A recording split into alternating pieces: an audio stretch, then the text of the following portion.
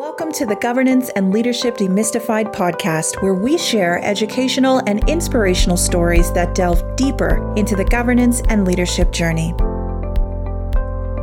Without further ado, introducing your host, the CEO and founder of Synergy Executive and Boards Consulting Group, Trish Mendewo. Welcome. I am honored to have Laura Douglas on our podcast today. Laura is the CEO of Economic Trust of the Southern Interior BC, also known as ETSI BC. ETSI BC is an organization that administers a $50 million endowment fund to support economic development in the Southern Interior region of BC. However, from 2004 until 2020, Laura was CEO of Women's Enterprise Center, an award-winning nonprofit organization that provides business loans, advisory services, training, mentoring, and export support to women entrepreneurs throughout BC. Laura is also a strong supporter of diversity and inclusion and the important role that post-secondary institutions play in economic development. She also has served on many regional and national boards and committees related to these themes. It is my pleasure to have you today, Laura. To get us started, can you please share a little bit of your professional journey and how you've gotten to where you are today? Sure. Thanks, Trish. So I started out my career in the finance and technology sectors. I worked in Toronto for a while and then got an MBA at French university called INSEAD, which is based in France. So when I moved over there, I ended up working for a number of years for large corporations in the technology sector, mostly telecommunications equipment, in roles related to market and competitive intelligence and strategic planning and business development. But in my mid-30s, I decided to change careers and follow something more like a helping profession for somebody who has 2 business degrees. So that's how I ended up in the economic development field. I moved to BC and basically wanted to support businesses in their growth. So it started out, like you say, I spent many years at Women's Enterprise Center. I also was the founding executive director of the organization now known as Accelerate Okanagan. And I'm continuing that helping of businesses and communities in my role now at ETSI BC, the Economic Trust of the Southern Interior. Yeah, thank you. Thank you for sharing that journey. And I love the fact that you spent so many years as an executive director or in that management role, and then you went into governance as well. At what point did you do that switch? And what pivotal thing happened that made you say, you know what, I've been reporting to the board, but I'm going to step over to be on the board? Well, for me, I was on a board related to a field that I felt strongly about, which was helping companies get financing very early on. So I viewed it more, and not so much as a progression as something that happened in parallel. So that continued, and a lot of what I've done has been to help start things as well. So, you know, they say necessity is the mother of invention. And so I did help co-found the National Association of Women's Enterprise Organizations after I was at Women's Enterprise Center for a number of years. So that's kind of how it started, you know, wanting to serve in ways that could help fuel the things that I thought were important, then wanting to organize things and, you know, creating an organization in that area. And then in about 2012, I joined the provincial government board. So I was first appointed to a board that was unrelated to my field of work, but which I was also passionate about, which is post-secondary education. my career really did, and all of the adventures that I've had in my life, traveling to different countries and so on, were really related to, I used education as a way of sort of reinventing myself a few times. So I really think post-secondary education is a great way to both further your own development as well as being a really important element in the economic development of a region. So if there's strong post-secondary institutions in a region, then they will help generate all sorts of great interactions and great developments that can then foster economic development. So I joined the Degree Quality Assessment Board as a provincial government appointee in 2012, and I sat on that board for 6 years. And then one thing led to another. I ended up on an advisory board for UBC Okanagan, and I'm now on the Board of Governors for the Justice Institute of BC. So that's like a strong interest of mine and continues to be. I've been on the board of the Central Okanagan Economic Development Commission since 2003. I'm actually its longest serving member. So, and that again is something that feel strongly about. So most of my board work has been with things related to my work and my interests. Yeah. I mean, I cannot say enough about following your passion, because when you're giving back, and that's what it is, when you're serving on boards, you're giving back, right? So it is so critical to go with things that resonate with you, to follow your passion, and it makes it even more worthwhile, especially when you can see the change that you can effect by doing so. Thank you for sharing that. What would you say are some of the best practices on boards? Given that you have sat on so many different boards, I'm sure you now have some things that you say, you know what, for a board to be effective, these are the best practices. I think in order to answer that, you have to know what state the board is in, what state the organization is in, because I do think that there are at different stages of an organization's development, they need a different type of board. So I can't generalize completely about that. I can say that if you're involved in setting up a nonprofit that's small and has very few, if any, paid staff, then the board needs to be a little bit more proactive and involved. And the best practice in that regard would be to make sure that the job descriptions are really clear for the board members. As the board matures or the organization matures and they get paid staff, a best practice for a board is to stop micromanaging or being involved in operations, but rather to be more of an oversight or a governance type of organization. And making that transition is quite challenging. So I've been personally involved in situations where that transition was difficult for some people. Some board members end up having to step down. Others, have a transition period, which, is a little bit challenging for them to get their head around, but they do manage. And once you are an oversight board or, rather a governance board, then I would say some of the best practices would be to, again, have very clear policies, have a policy manual, which is not full of gobbledygook, but actually very, very easy to, read and follow and relate to. When I joined at CBC, we actually completely overhauled our entire board policy manual because it had become too complex. And if it's so complex, you can't relate to it, so you don't really follow it. And so that's really important. Another best practice I would say is term limits, for sure. I don't think that you should be on the same board forever.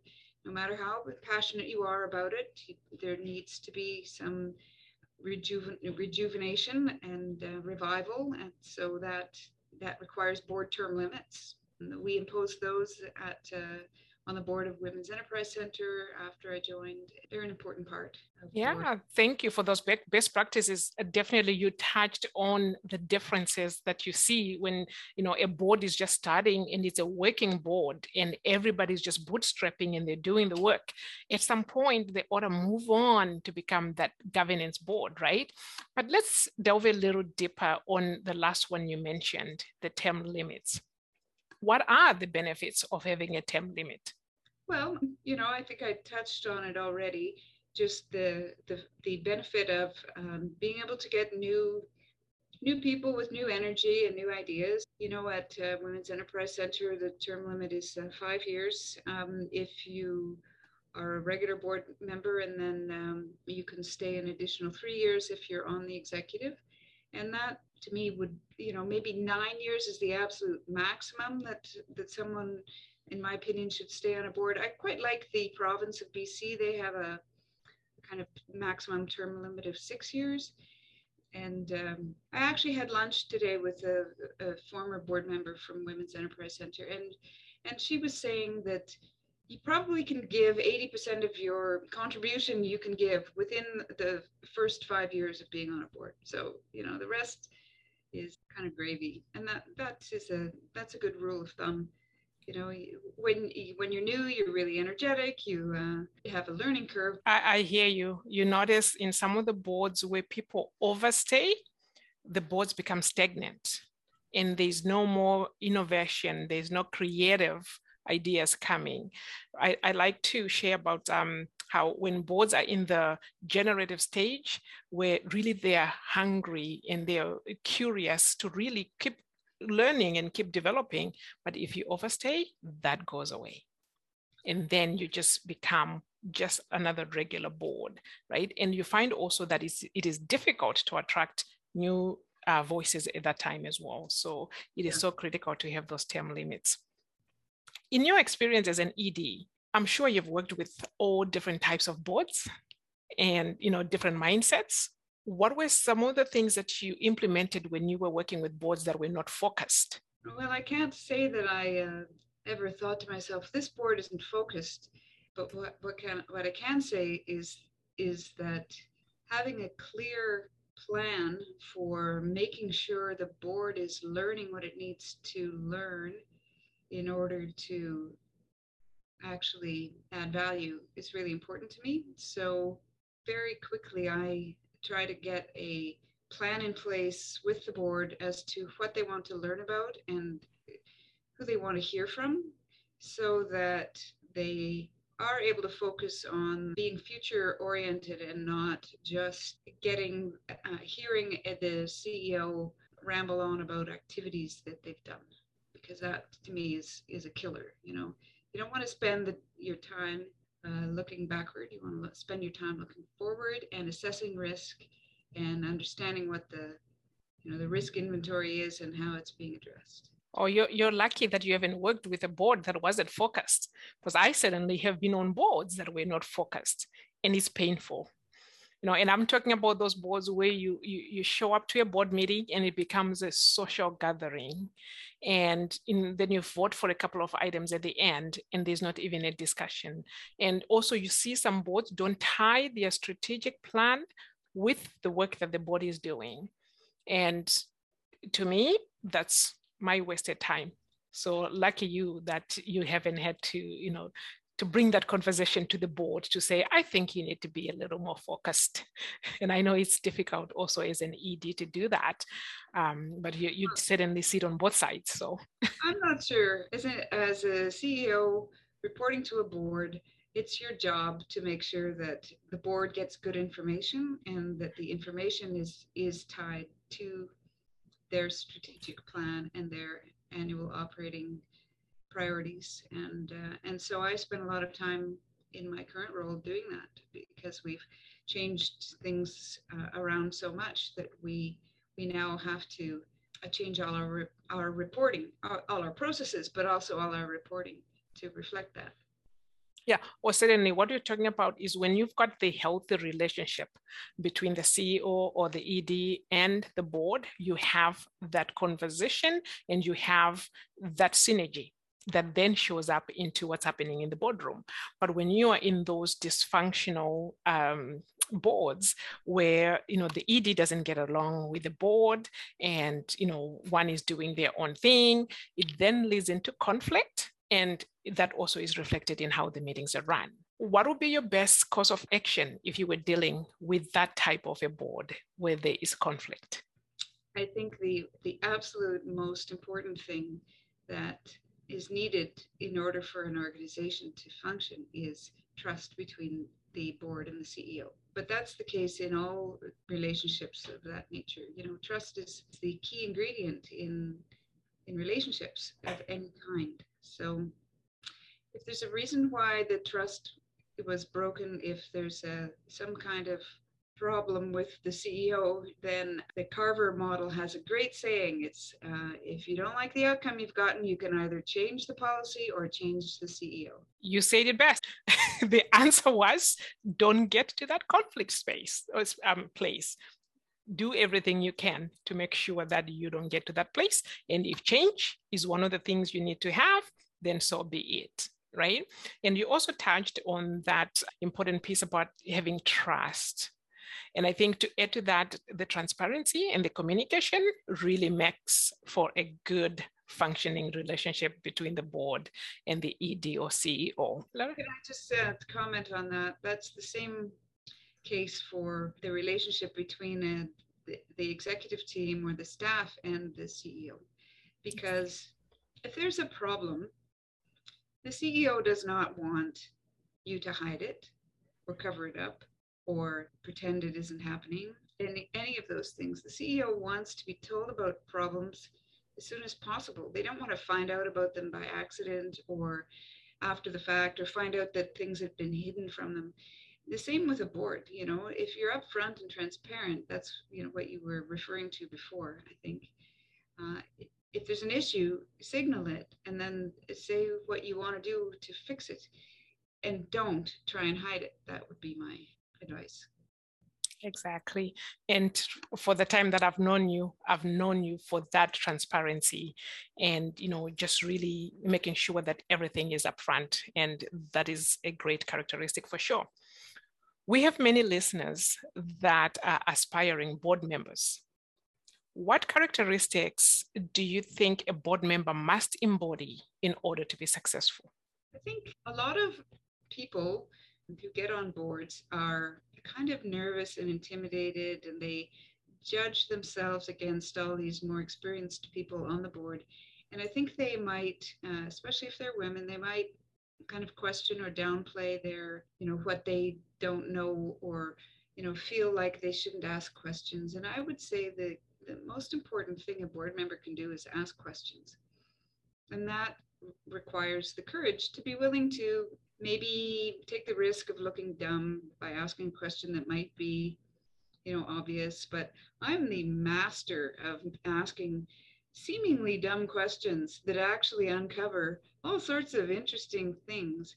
And that's something that board members need more of, or boards need more of. They need people with the guts or the courage or whatever you call it to challenge what's being said to them, not in a way that's adversarial, but just, questioning and being curious and not being constrained by that fear that you don't want to look stupid, or you don't want to bother anybody, or whatever. So. Yeah, I am with you on that one. And I am a fan of Brené Brown's Rambo language, because when you use the Rambo language, you're asking that question that might not be the most popular question, but the way you phrase it, right? Help me understand. That's not my experience. By doing so, you're right that you get information that otherwise wouldn't come from that conversation. So the answer is always in the question. So thank you for that. When it comes to the boardroom as well, and talking about women on boards, visible minorities on boards, one of the words I keep hearing is amplification. What are your thoughts around award nominations as a way of amplifying women and visible minorities, as well as it's a form of casting the light on them and lifting them up. But what are your thoughts? Well, I guess there's two things that come to mind when I hear that. Yes, we need to amplify or increase the number of women and people of color and people with different backgrounds on boards so that different points of view can be reflected and different life experiences. But once they get there, we also need to amplify what they have to say because it's not always heard. What's really been fascinating to me over the years is watching a person who is so visibly different, from on the outside, be ignored completely, even though they're so visibly different. And to me, that's bizarre. I mean, and so I've spent many, many years trying to help make sure that people who are different get heard. And that might mean in the case of a board meeting, they say that you need at least 3 people of, sort of the different background to be on a board together in order for them to even be heard. And that doesn't matter what type of difference. If they're just different from the status quo, from the general board profile, their voice won't be heard. So that there need to be enough people of different backgrounds, and then the things they say have to be picked up on by the rest of the people around the table. And we have an obligation as leaders to do that for each other and for the newcomers to the table. So what I'm hearing from you is, even though you might go and sit in that boardroom, sometimes you say things, but nobody hears it. So you need somebody else to be championing, the ideas that you're bringing forward or amplifying you so that your voice can be heard. That's a great point. Thank you. But before someone gets to the board, what do you think what role do award nominations play when it comes to highlighting and casting light on others? You're talking about business awards or that type of thing? Any awards, yes. Well, certainly business awards have been very helpful for many women and many business leaders of all stripes, in order to get their name recognized, in order to have their achievements acknowledged. And I think it's a very good way of helping people present themselves as potential board candidates too. So it's important to help each other nominate, find people to nominate, to make sure that new candidates are found out about and profiled, so that they can, eventually, if they have aspirations to join a board, they can point to those aspects of their profile, which isn't just the hard work. Women often have a tendency to think that if they work hard, they'll be recognized, but that isn't all you have to do. You have to work hard, but you also have to amplify the achievements in other ways, and the business award is one way of doing that. Would you say also that it helps with the confidence? For sometimes people are doing amazing work, but they don't see it. But by you recognizing them, suddenly they are more confident to say, I am doing something good here, and I can step up to a different table and be able to contribute. Absolutely. I think business award nominations help do that, because you start looking at yourself from the perspective of the nominator or the award program. That does help frame your experience and your accomplishments in a different way. Even programs like Women's Enterprise Centers, the Taking the Stage program, which the Humphrey Group sponsors, helps a lot in providing skills around leadership and confidence and presentation skills in order to make people ready for the next step in their leadership journey. And it was very gratifying for me to see how many people over the years participated in the Taking the Stage program and then ended up as civic leaders such as yourself, or in on boards and so on. And that's a good tool for the women who are able to take the Taking the Stage program, which the Humphrey Group offers, and Women's Enterprise Center is able to offer with their generous support. But nominations for business awards is another really great way for people to get that sense of accomplishment and just acknowledge their own achievements, which is something you have to be able to do in order to put your name forward for a board. And a good place to start with that is to put your profile on the CABRO website. CABRO stands for Crown Agencies and Board Resourcing Office. So that asks you to post a profile in order to be considered for any provincial government appointments on boards. And so that's a good way to start on this whole journey if that's the kind of board you want to be on.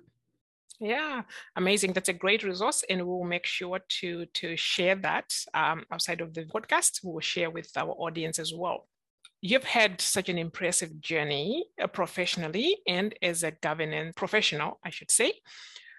What would you say to younger you? In other words, I'm looking for that tip of advice that someone who is young, who is listening, can say, you know what, this is what I need to look at. One fun thing that I think is really useful for women especially is to think of themselves and what they need and what they should be asking for in the third person, because sometimes they might tend to be willing to settle for less than they deserve. So if you're negotiating a salary level, or if you're trying to ask for a promotion, or if you think you should get a promotion, think of yourself in the third person and think of what they would need and not what I would need. If you do that, you'll probably think that they need or they deserve or they have accomplished more than you might think you've accomplished, just because of that. I'm not really sure what you call it, downplaying of one's own accomplishments. So that's a good piece of advice, I would say. Don't downplay your own accomplishments. And one trick for doing that is by thinking of yourself in the third person. Yeah, for sure. And you see that even when people attempt to get onto boards, some of them are like, oh no, I'm not qualified for that. I can't sit there, because sometimes they look at the profiles that are there and then they self-select out. So yeah. I think to your point there, if they look at it from a third person, and if somebody else comes and says, you know what, this is you, all that plays together, and suddenly the person is saying, yes, I can do it. Yes, I can sit there. Thank you, Laura. I would recommend possibly getting the book about the imposter syndrome written by Dr. Valerie Young, Secret Thoughts of Successful Women. That's another good thing to familiarize yourself with. So just like with unconscious bias, when we're not conscious of how we're thinking, then we do dumb things based on thoughts we have which aren't true, and some of those thoughts might be about ourselves. So the more we become aware of how we think about ourselves, and the more we become aware of what's not true, and how that might just be an example of the imposter syndrome or an example of unconscious bias, then the faster we can sort of get over that and reach our true potential, which is what I try to help organizations do, and try to help my teams do, and try to help the boards I'm on do. You can't say it any better than that. And also to just the reminder you gave people is thoughts become things. So be careful of what's going on in your mind, right? Any last minute tips for our audience before we sign off? Well, my advice would be, if you want to go on a board, find something you're really interested in, because, you do have to spend time preparing for the meetings, and you have to, really be interested in the subject matter if you want to pay attention during the meetings and really contribute. So that's a really important thing. And there are so many places where you can do that, so many aspects of life which need governance, and we need more women leaders and more people of color to step up and get in those positions so that we can have a more rich conversation. And so I'm really hoping that with your help, more people will be able to do that and have the tools to be able to succeed. Thank you so much, Laurel. It's been such a pleasure chatting with you and getting all the wisdom out of you. Really appreciate you. And till next time, thank you. Thanks a lot, Trish, and all the best. Please go to Spotify or Apple Podcasts to subscribe, rate, and review, as your feedback helps us in creating new content that continues to speak directly to you. Remember, good governance is the epitome of good leadership. Bye for now.